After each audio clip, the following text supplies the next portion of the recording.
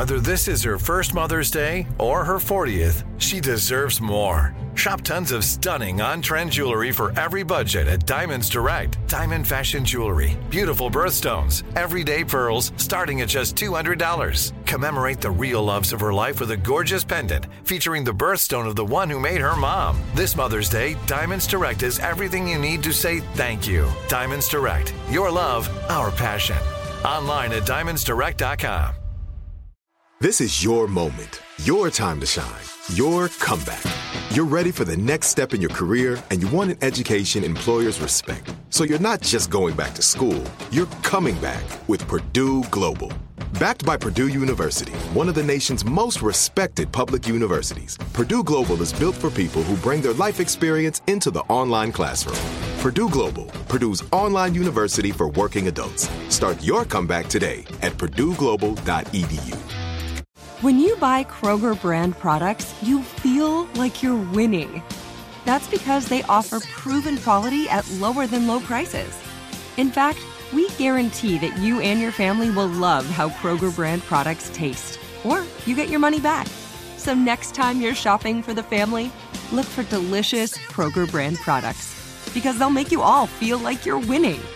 Shop now, in-store, or online. Kroger, fresh for everyone.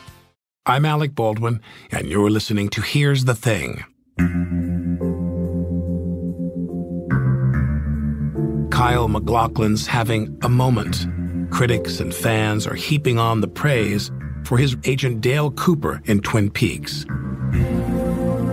26 years after his star turn as Dale Cooper in Twin Peaks. It is happening again. MacLachlan has had a wonderfully unconventional career.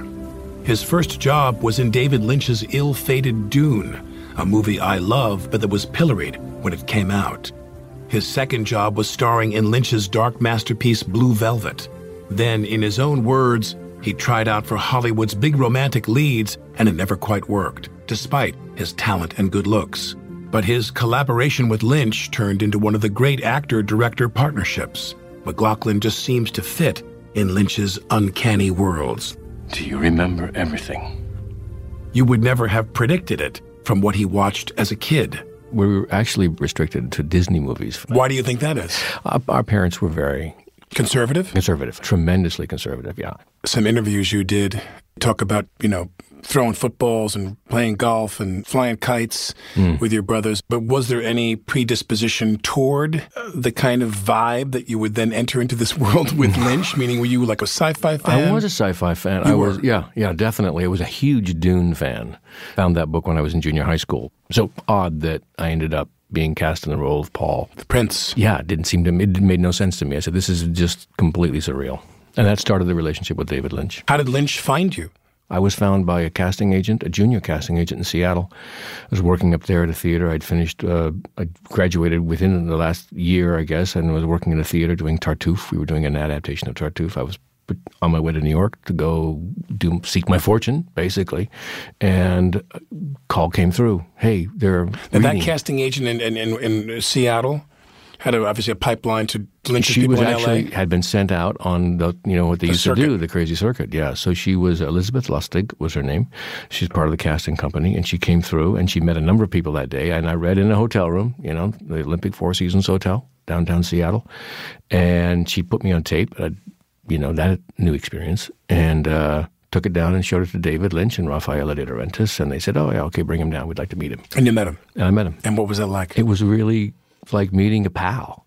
It was like we sat in an office at Universal in one of the tiny bungalows way in the back. I have no idea where it was. And we just talked about anything, but we didn't talk about Dune. We just talked about, because he was from the Northwest and I was from the Northwest. And so we talked about growing up there and what it was like in the summertime and what you did. And we talked a little bit about red wine because we always like red wine.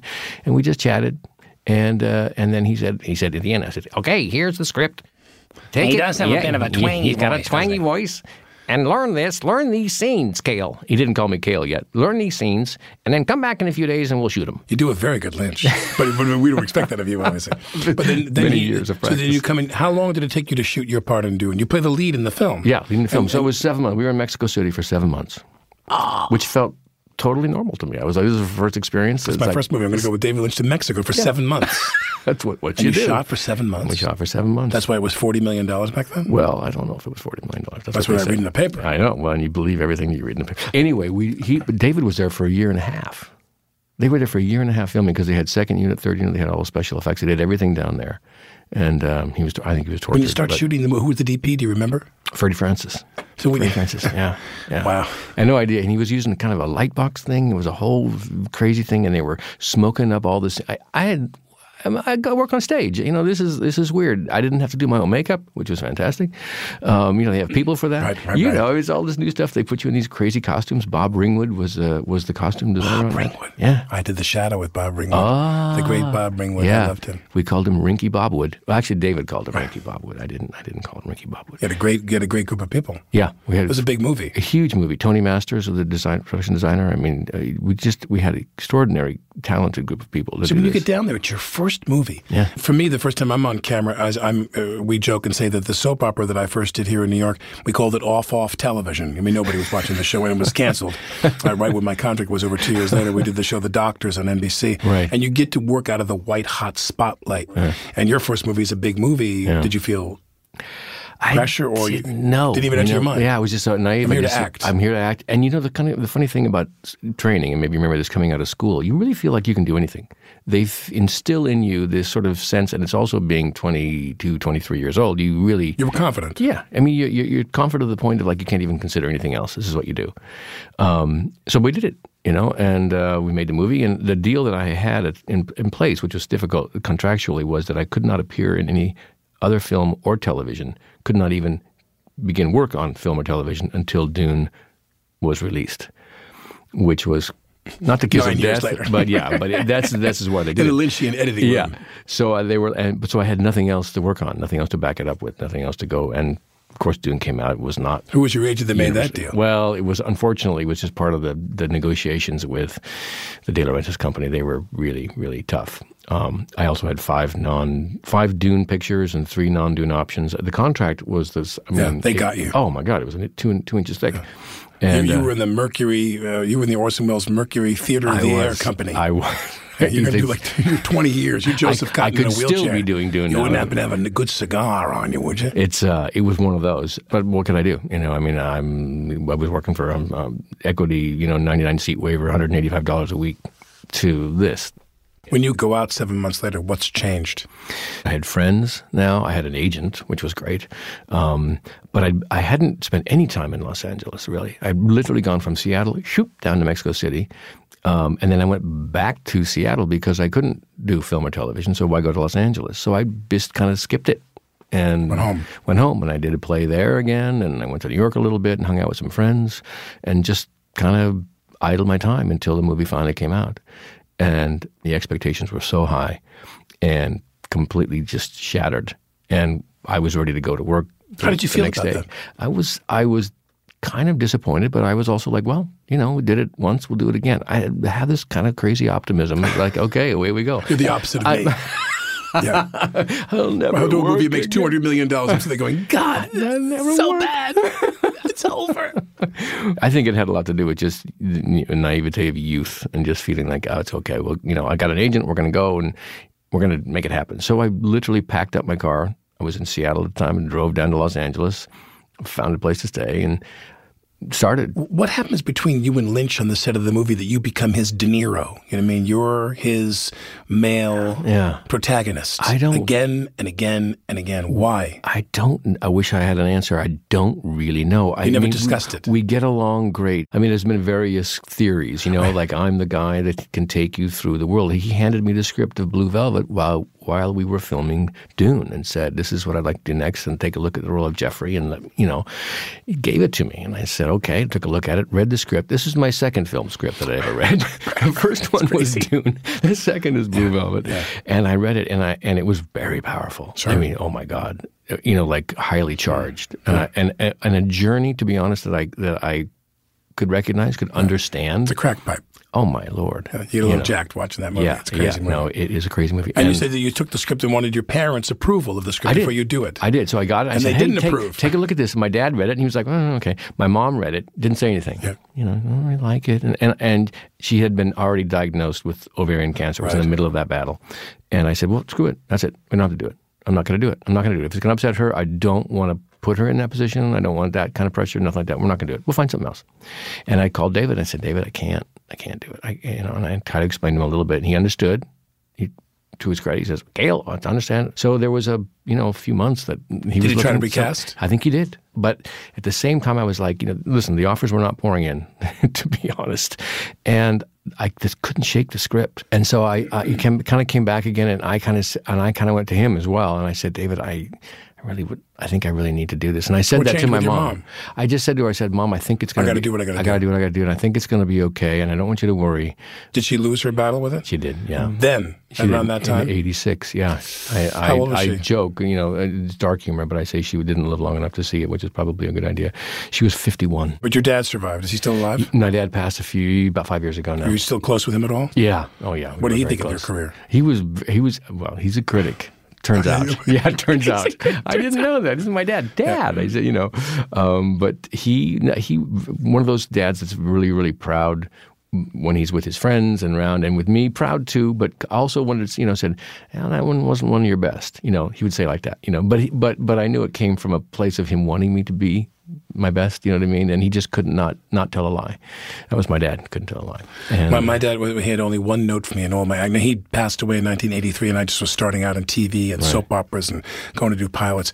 And my dad said to me, completely unrelated to my work at all, he said, you know what you need to do? You need to develop a walk. Like John Wayne has a walk. He has like a walk. You need to come up with a walk. Right. If they have a thing you do where everybody, it's like a signature. I'm like, that's great. I'm going to go back to Strasbourg and take some classes. I'll teach a class on Don't you love it though? Movie walks. Because now, we're all, at the time you're like, now you're like, he's just doing the best he can to help. He's like, this is what he knew. And he's like, I can see that in my dad. It's the love that was inside that body was like going through a really small channel to get out. Just had a hard time getting out, and that's the way it got out. But I recognize it as just complete love. Now, we go into this business, and everybody in our lives who are civilians, shall we say, who have their relationship with the movies and television, they are fans. They watch what they watch.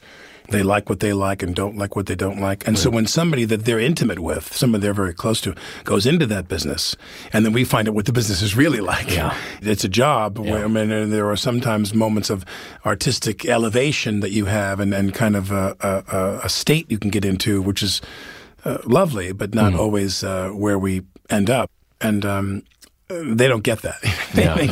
So then you go and do Blue Velvet, and then what's the response to that? I remember we had a screening in the Valley. You know how they used to do that? They used to do, and they wouldn't tell the audience, or they would say, hey, we're going to show, come here, you're going to watch a show, you're going to fill out these cards, and then we're going to figure out what it's all about. So they were testing, basically.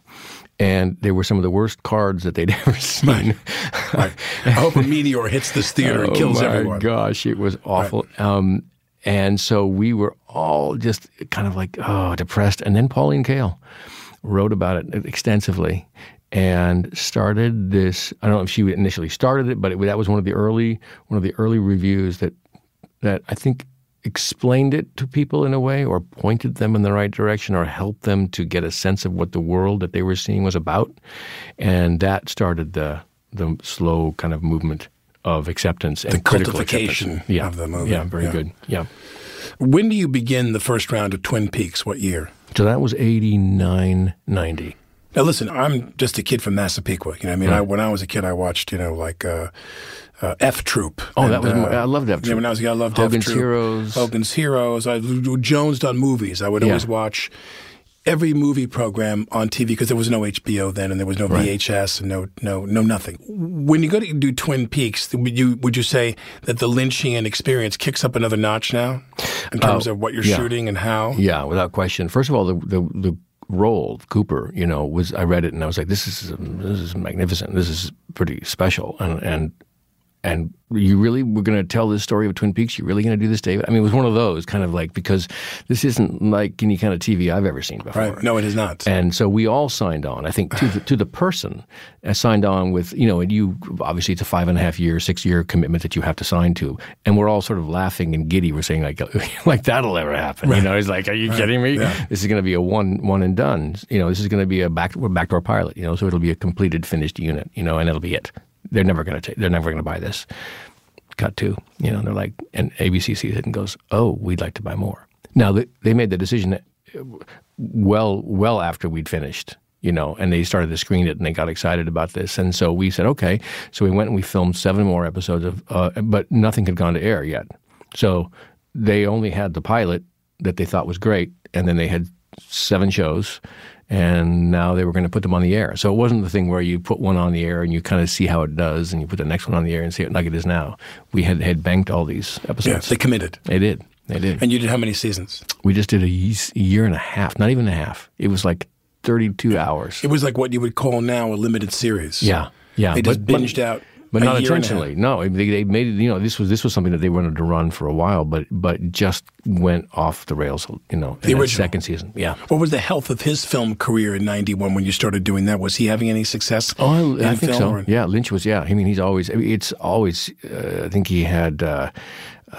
So he did. He wasn't detouring into TV because he couldn't make any films anymore. No. I think he found it as another medium to let's experiment and see what this could do, Let's freak people out every week. Yeah, one of those. And when does a filmmaker like that on an auteur like that come to television? It was the first of its kind. So that was the fun thing about it. Now, when you're doing scenes, I mean, I watched the 2.0 that was on recently. When you're sitting there and the character opposite you was somebody who's going, you could do it better than I can. No, I can't. I never spoke backwards. That's the whole thing. That was a great thing about Cooper. That's the great thing. I'll sign to do the series so that I don't have to speak backwards.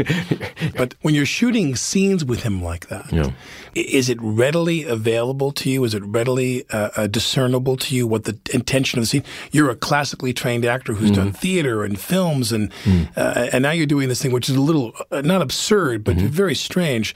Is Lynch sitting down with you saying, okay, now, Kyle, this is how it works. This is what this scene is about, and this is where we're looping back on it, or do you just plain? No, it's easy to discern. I wouldn't say it's easy to discern. I think that the reality within this scene, David and I, it's a lot of different things. So sometimes we'll find it in the scene as we're doing it. Sometimes it's there. He always knows exactly what he wants and what he's doing. It's just he's got a map. He's bring me along, Right. But I learned early on. I used to do this in Dune. I used to go in and bother him hours. I would try to talk to him about this scene and what this meant and going here and doing it. And he would listen to me for about 8 minutes, and then I could just see that the blinders would come down, and he'd be like, "Okay, that's it." So I said, "Okay."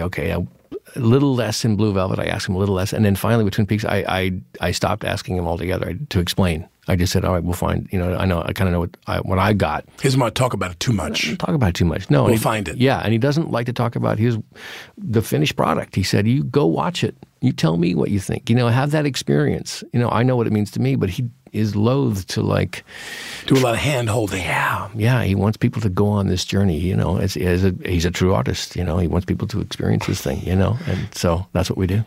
So that show's on for a year and a half. Yeah. And that becomes another cult. Yeah. Masterpiece. Yeah. What does that do for you? So that... Are you making development deals with ABC? No, and you know what? I just fucked... Every time they handed you the keys I just threw them away. To the car. I said, here, you take them. You dropped them down the drain. I did, to be honest. Oh, I did. Seriously. I had this opportunity like that, and I just was like, great, but I didn't know how to generate. Did you want to, or that's not? Do you look back and wish you had, or are you more leaf in the wind? I look back and wish I had. I wish I'd been smarter, and had. But then at the same time, I'm going like, what? I don't know how I would have done that. I just wasn't built that way. Right. And that's not your thing to be. Not my thing. Yeah. To produce yourself and to market yourself as a product. Yeah, it wasn't. Although. And part of that is just, I don't know, age. I look back and. Not that I know what everyone did, but my heroes were guys like Dean and Montgomery Clift and Brando and these guys, and there was a real at least I believed, whether it was true or not, I believed, it was all about the craft and the art and finding and playing the character and doing that kind of thing, but never any thought towards, okay, this is a story that I really like, a character that I really like. And they were out there. I just didn't know how to grasp them. Twin Peaks star Kyle MacLachlan. Like MacLachlan, Stacy Keach is probably best known for playing a mystery-solving detective. For Keach, it was Mickey Spillane's Mike Hammer. But his incredibly varied career, from King Lear to The Simpsons, makes for great stories. Plus, he stars in this year's film noir Girlfriend's Day alongside, believe it or not, David Lynch. Keach's credits go back to 1964. What's it like for you now to work with younger actors? Do you find that the good ones operate the same way, or are they different? They're different. They're very different. In what way? Wow, every moment is something different. The only thing that was consistent was inconsistency. Right. As a younger actor, I probably would have gone nuts. You relied on a pattern of some Well, kind. that's right. But I like that. I like spontaneity. I like flexibility. You've also learned how to handle it. Well, that's it. Our full conversation is at here'sthething.org. After the break, more from Kyle MacLachlan.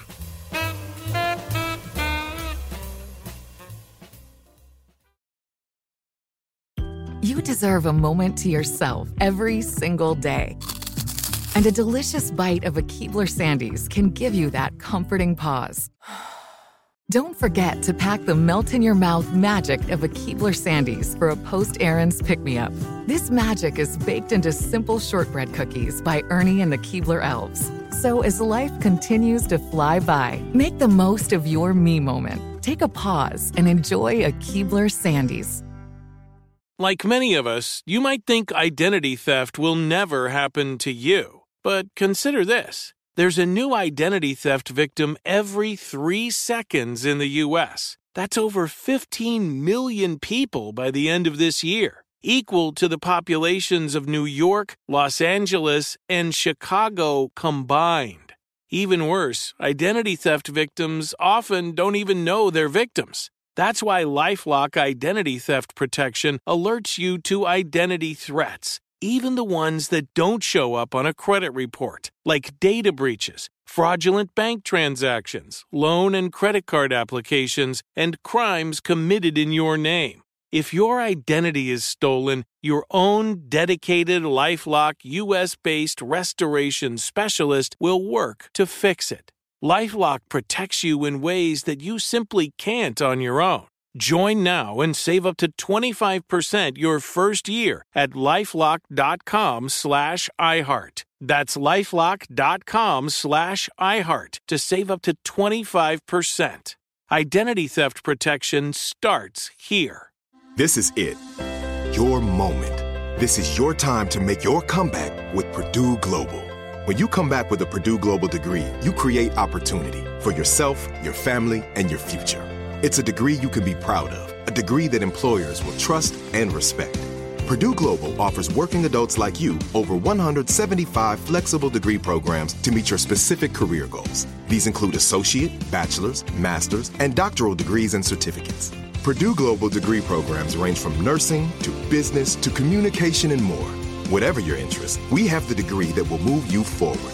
You have the knowledge, you have the experience. Now it's time to get credit for the work you've done and earn the recognition you deserve with Purdue Global, Purdue's online university for working adults. You know you're worth it. We do too. So don't wait another second to get the degree that will take your career to the next level. Start your comeback today at purdueglobal.edu. I'm Alec Baldwin, and you're listening to Here's the Thing. Kyle MacLachlan's been on a few truly legendary sets, including Oliver Stone's The Doors, in which he plays Ray Manzarek, the band's keyboardist. Oh my God, that was amazing. First of all, Val's performance in that was incredible. Perfect. just perfect. He was unbelievable. He was the guy. Everybody wanted that job. Everybody who was age appropriate and physically appropriate and could even remotely play that character wanted to play Jim Morrison with Oliver. I mean, I'm sure he auditioned 500 actors in this. I wanted to play Jim Morrison. Look at me. Exactly. I don't look anything like Jim Morrison. I don't have any of that energy. But you think to yourself, it's just, and then that movie, what was that experience like for you? Oliver and I had a little bit of history with Platoon way back in the day where there was some talk about me doing one of the roles there, and it didn't work out. Yeah. But Oliver, He's finicky. But he came back to me for Ray Manzarek. Yeah, for Ray Manzarek, and I was kind of like, "Why did you?" Were you a Doors fan? Kind of. I mean, I knew a couple. Did you immerse yourself in their music? Yeah, totally. I learned because I grew up playing the piano, so I took a little keyboard. There's one in the corner right there, like one of those, and I just learned all the songs. The trouble was you learned to play them. Yeah, I learned to play them, and they kept changing the songs. That was the problem. But I could play. We could almost perform as a band if Robbie Krieger, because Frank Whaley was on the guitar. If he had guitar's a hard instrument. Yeah, remember Frank? He knew a little bit, but we needed Krieger. So when Robbie would play with us, we could actually play a couple songs like the Doors. That was if I put that keyboard on, could you play Blue Sunday for me right now? Highly doubtful. I love that movie. But it was an experience. How long was that? Was that 7 months in the desert in Mexico? No, but it was as close to that as I'd been. Yeah, but it was an experience. It was a giant machine, and I was a little cog. Was Bob Richardson the DP? Yeah. We were shooting in Candlestick Park. We were shooting 5 cameras. Bob was on 5 cameras. We were performing, and Joe Reedy. Do you know Joe Reedy? Of course I know. Okay, Joe Reedy's first, right?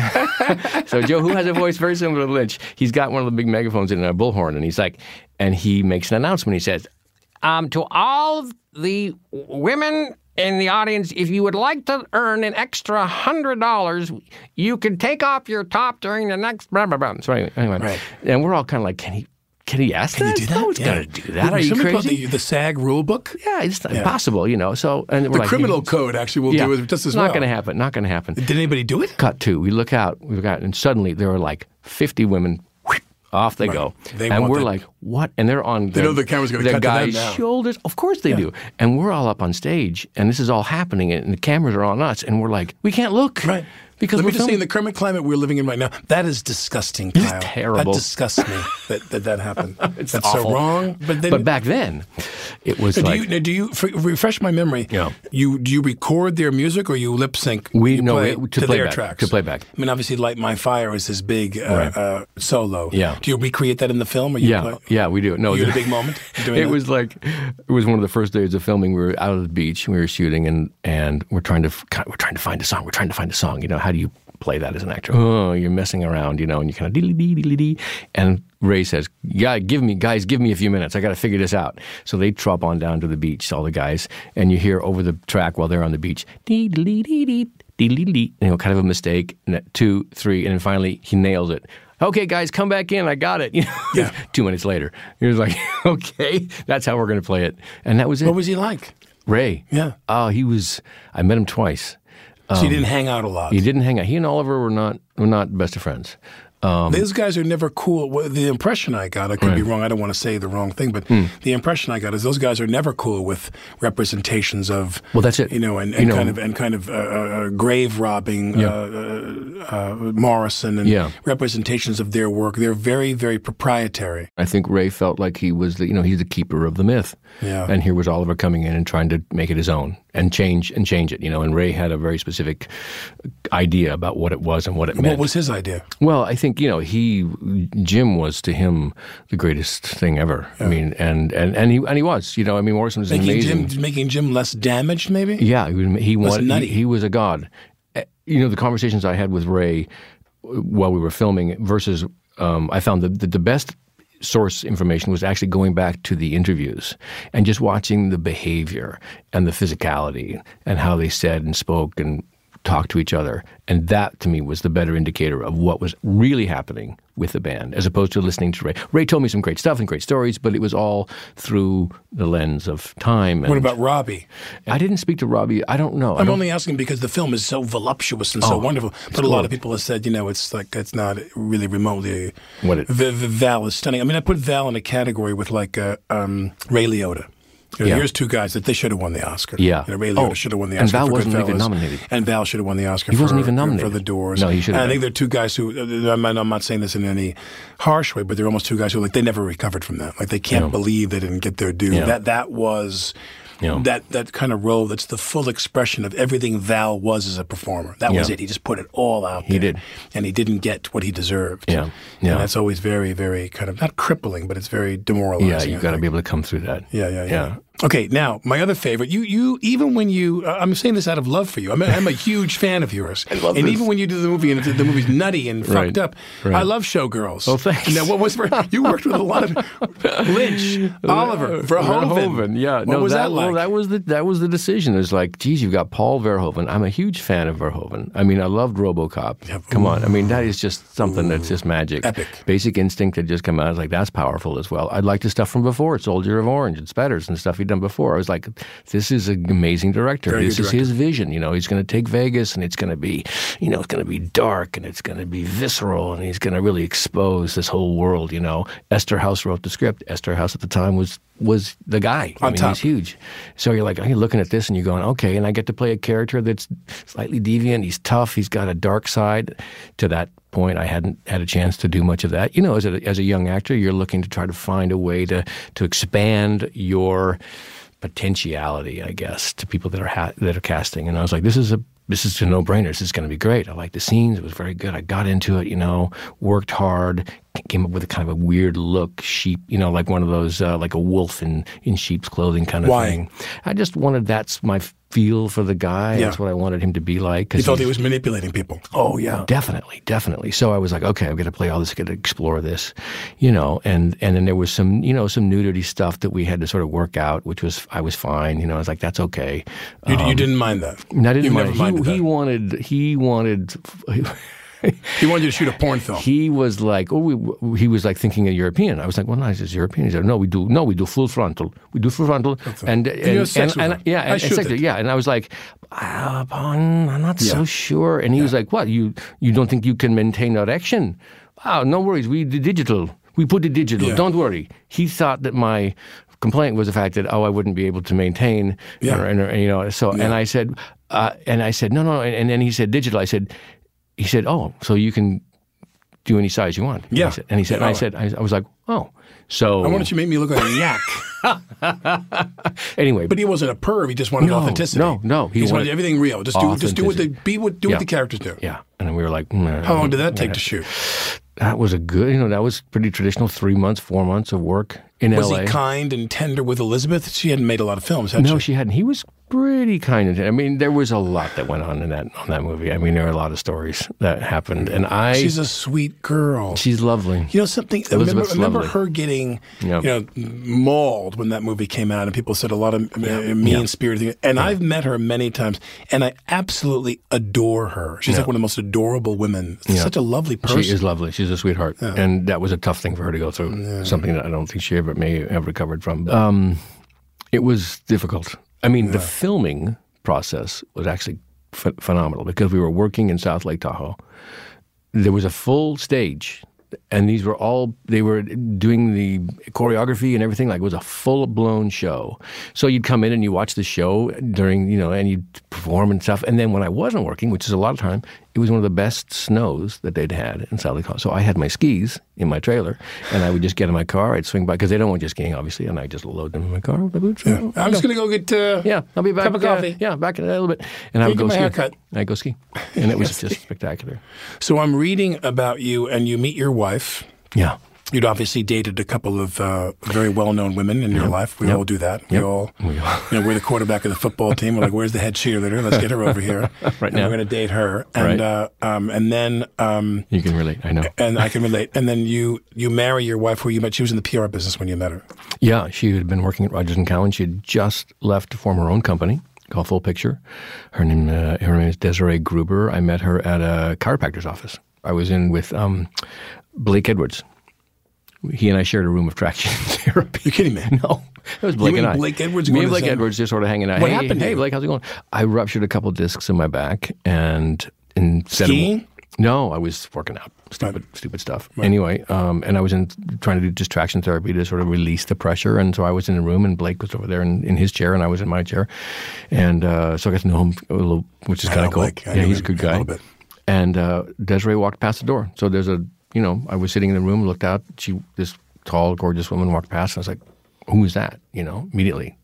And the antenna went out. And I said, I kind of find out what's going on. She'll be in there for a little while. Well, like 5 minutes later, she walked back out again. I was like, this is not good, because I was stuck in this traction. So I got out of my traction, went up to meet her at the front desk, struck up a conversation. But it felt too weird, and I felt too shy to get any kind of contact number. So I just didn't, nothing gelled. And I was like, oh, gosh, okay. So she went on her way, and I was like, maybe I can figure out who she is or where she's from. I don't know. 2 nights later, she walked into the Tina Brown party for Talk Magazine at the Mondrian. She walked in. I was like, hello. And so we struck up a conversation, and it's got numbers and everything like that. At that time, I felt. You're ready to go. I was like, ready to move. I've already met you once. Now I can ask you. This is a role I could play. Yes, this is exactly right. You're a boyfriend. There is some truth to that. I can do this. I seem like your boyfriend, don't I? For me, when I look at your career and I see you, especially when you do, I'm not making any jokes about Showgirls because I think there's a lot of good in that movie. Right. And for you, what I see is you become more of the sexualized leading man, where before that, the more prominent characters you played were more chaste and more pure and heroic. Right. And the libido and the sexuality and the perversions, if you will, are around you and behind you and underneath you and everybody else. But when you do Showgirls and then you do other shows like Sex and the City and things like that, you become much more of a classic leading man than the heroic leading man in some of the other pieces. Did you feel that way? I mean, I agree with you about the naivete. I think it was what served me well in Blue Velvet in particular. Right. And that you look at him and you go, here's a pretty chaste young man that gets drawn into something and is attracted to something that is absolutely completely dark and goes through that journey and barely makes it out alive, singed around the edges. And I think the journey, with, let's say, Sex and the City, with Desperate Housewives, is, in an environment with a character that is... he's sort of unusual. There's what you see on the surface seems to be normal and fine and everything's good, but underneath that there are some other urges that are lurking, and did you like both those shows? What exactly they are, we don't know. I did. I enjoyed them very much. Sex and the City was, it's a little frightening. You're on uncertain ground because with a film, they hand you the material, A to Z what you're going to be doing. It's all up front. Yeah, it's right there. When you walk into a show like that, and Sex and the City was one of those, I don't know. How long did you do that? 2 years. I was meant to come on for just a couple episodes. 2 full seasons? Yeah, 2 full seasons. So right in the middle. And you don't know. They hand you a script one week, and then the next week they hand you another script, and suddenly you're doing some crazy thing, with an animal. Who knows? You know what I mean? It's like, and you just it keeps you on your toes, on edge, and that uncertainty is there. And occasionally I'd have to say, just not comfortable doing this. I'm sorry, Mike. It's just a little too... I don't know. The thing about TV that people don't realize is that the guy that's going to be the head writer in season 5 or 6 is just entering Harvard now. He's just starting his college education. He's like 18. Yeah. Who knows who's going to show up? It's a long journey. It's a long road to run with TV. Yeah. And why didn't you have your own show? Meaning, did you not want that? Did you not want? I don't want to book a show for 6 years. No, there were. You wanted freedom. I'd done pilots. Or you would have done it. Oh, I'd done pilots. Yeah, I did a pilot with Andy McDowell, and I thought this is great. Mike Newell, director. You sort of look at the stuff and you're like, he did the one with you and Andy. Yeah. What was the pilot? Yeah, it was called Joe. And it was about her, but I was about an axe murderer. Axe murderer. Yeah. No, it was about the ghost of an axe murderer. It would have been better. And the wife talks backwards. Yeah, exactly. It was you and Andy. She's Joe. Yeah. And was it like a family drama? It was like a family thing. She was a veterinarian. She had her mom. I was the boyfriend. It was kind of come back into her life, and so it was this group. So, it wasn't built around me. It was built around her, but it seemed like it would work and make sense, especially with that kind of pedigree. But you just never know. And there were others that I tried and things that, had like a short shelf life, you know what I mean? And that just never materialized. So not without trying and not without taking a shot at some good stuff, you know? So when the Lynch 2.0 comes your way, was it something you guys had always discussed for a long time? It was in your pocket for a while? No. Or was it all of a sudden you just pop up and go, hey? Yeah, a little Kyle. bit. Not without my also, over the years, sort of, because we're friends and we live close to each other in L.A., got a house out there, and we see each other frequently, and we love to sit and talk and reminisce a little bit and talk about what's coming up. And I would always say, hey, do you ever think about going back to Twin Peaks and revisiting that? And he would always say, no, nothing really going on, you know? And so there are no ideas, no thoughts to go back at all. He'd also had a difficult time, you know, the television experience, I think, ultimately with David, it just was not something that he wanted to go back into, which I understand. It's about having control, and that wasn't happening. Somehow he and Mark found a common ground, a common story, a way to go back that interested them, and they started working on it. And shortly thereafter, David came to me and said, I need to talk to you about something, but he didn't want to talk to me about it over the phone. So I said, okay. So we met in New York, and he said, we're going to go back to Twin Peaks. Are you on board? And I said, David, I've always wanted to go back to Twin Peaks. You know that, you know. So I gave him my handshake and said, let's go, you know. And so Give him that Washington State handshake. I did. And that's all we bond. needed. That's it. It's the bond, you know. And so off he went, and he and Mark were writing, and I knew what was coming up, but I couldn't say anything until it was finally announced. Mark Frost. Right. I want the audience to hear his name. Yes, good. Thank you.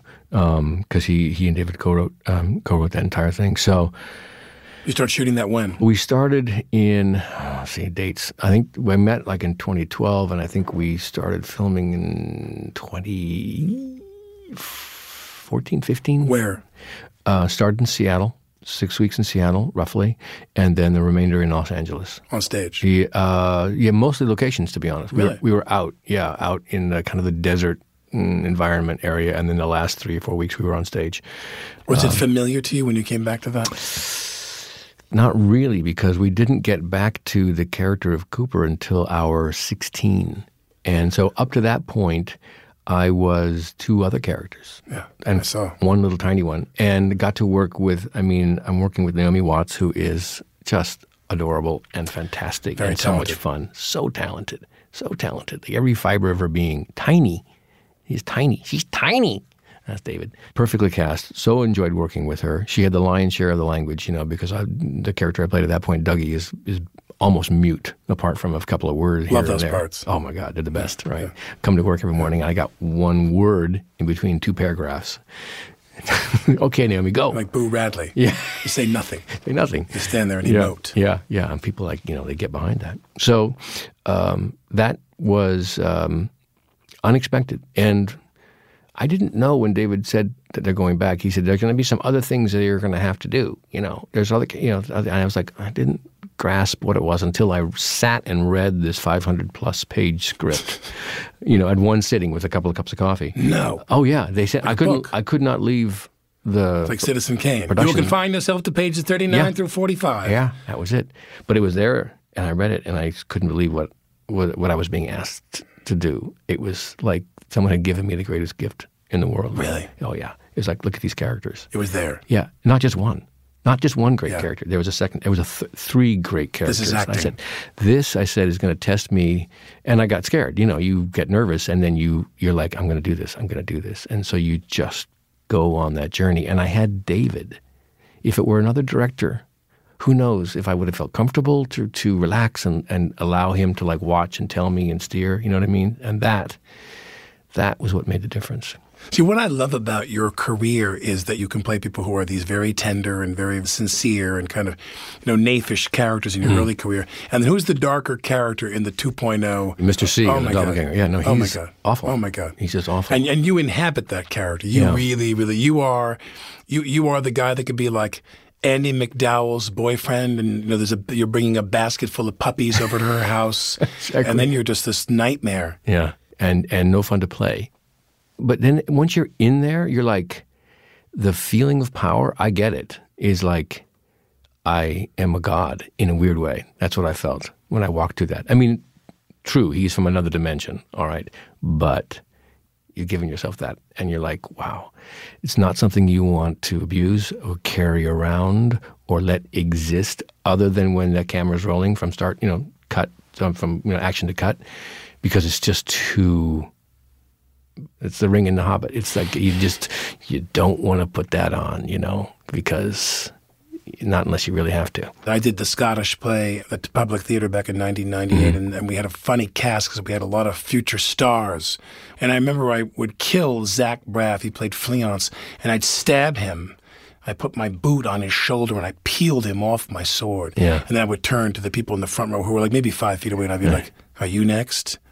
Any one of you? Any of you want a piece of this? Like I would literally try to bring the audience into I'm going to kill you now. Yeah. You want to fuck with me? Yeah. And the second act of Scottish play, you just went crazy. You really lost your mind. Yeah. So when Jeffrey Nordling would kill me in the end, I was like, I'd lay there and we had a rain effect, and rain would be coming down, and my body was half in the gate of the castle and half outside.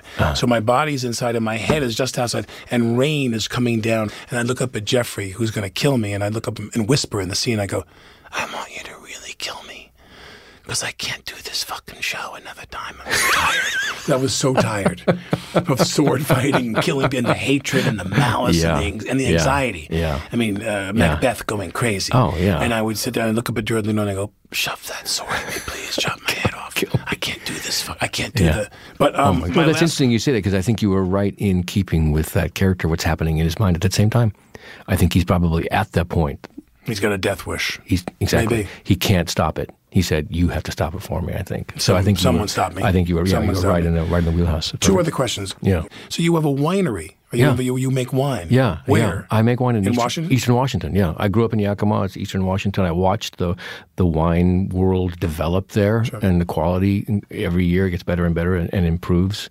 And I wanted, to be honest, I'm interested in wine. I wanted to go back and explore that. I wanted to learn more about wine, and that was one of the ways I could do it. And I wanted an excuse to go back and see my dad, who was alive at the time, more. And I said, did he work with you? We would go together. We went down to the winery together. We tasted together. He participated with it. Yeah, he loved it. So you owned it? I partnered with an existing winery that already had all the infrastructure. There's so much infrastructure in the winery. It costs so much money. So I sourced the fruit. I found the barrels that I wanted to use, new French oak barrels, and I... You have your own label? I have my own label. What's it called? Yeah, it's called Pursued by Bear. Pursued by Bear. And where did that come from, if I may ask? The Winter's Tale. It's right from The Winter's Tale. Exit Pursued by a Bear. It's my favorite stage direction of all times. Oh my God, I love it. You've been doing it for how long? I started in 200005. Was the first vintage. For a while. We're right now currently I'm a little not behind. I aged for a while. It's the 2013. I got my own e-commerce site now. Do you want to expand that and do more of that? Maybe. It's get rich like Coppola. Yeah, that's amazing. Oh my God, I think he makes. Obviously he makes more money doing the wine than by far. Yeah, but maybe I don't know what's going to happen. Right now it's just something else. You know what I mean? That's different from the business. That takes you kind of away into a different place, and something I can share with friends. And my wife gets a kick out of it. And I get to go home and see my brothers now. And do you know what you're doing next? Yeah, no. Reading some things. There's some kind of cool things out there. I don't know. I love this one line that you were quoted saying, "Not working makes me nervous." I do enjoy my time off, to be honest. Yeah, oh yeah. I've learned. I said, you know what? Something will come. And it's up to me to keep plugging away and talking to my agents, my managers, and find the best thing that we can find. Yeah. But in the meantime, I'm having a great time with my son. Yeah. I'm doing my gardening in Los Angeles. It's like that. And I love that kind of stuff. Kyle MacLachlan, David Lynch's go-to leading man. I'm Alec Baldwin, and you're listening to Here's the Thing.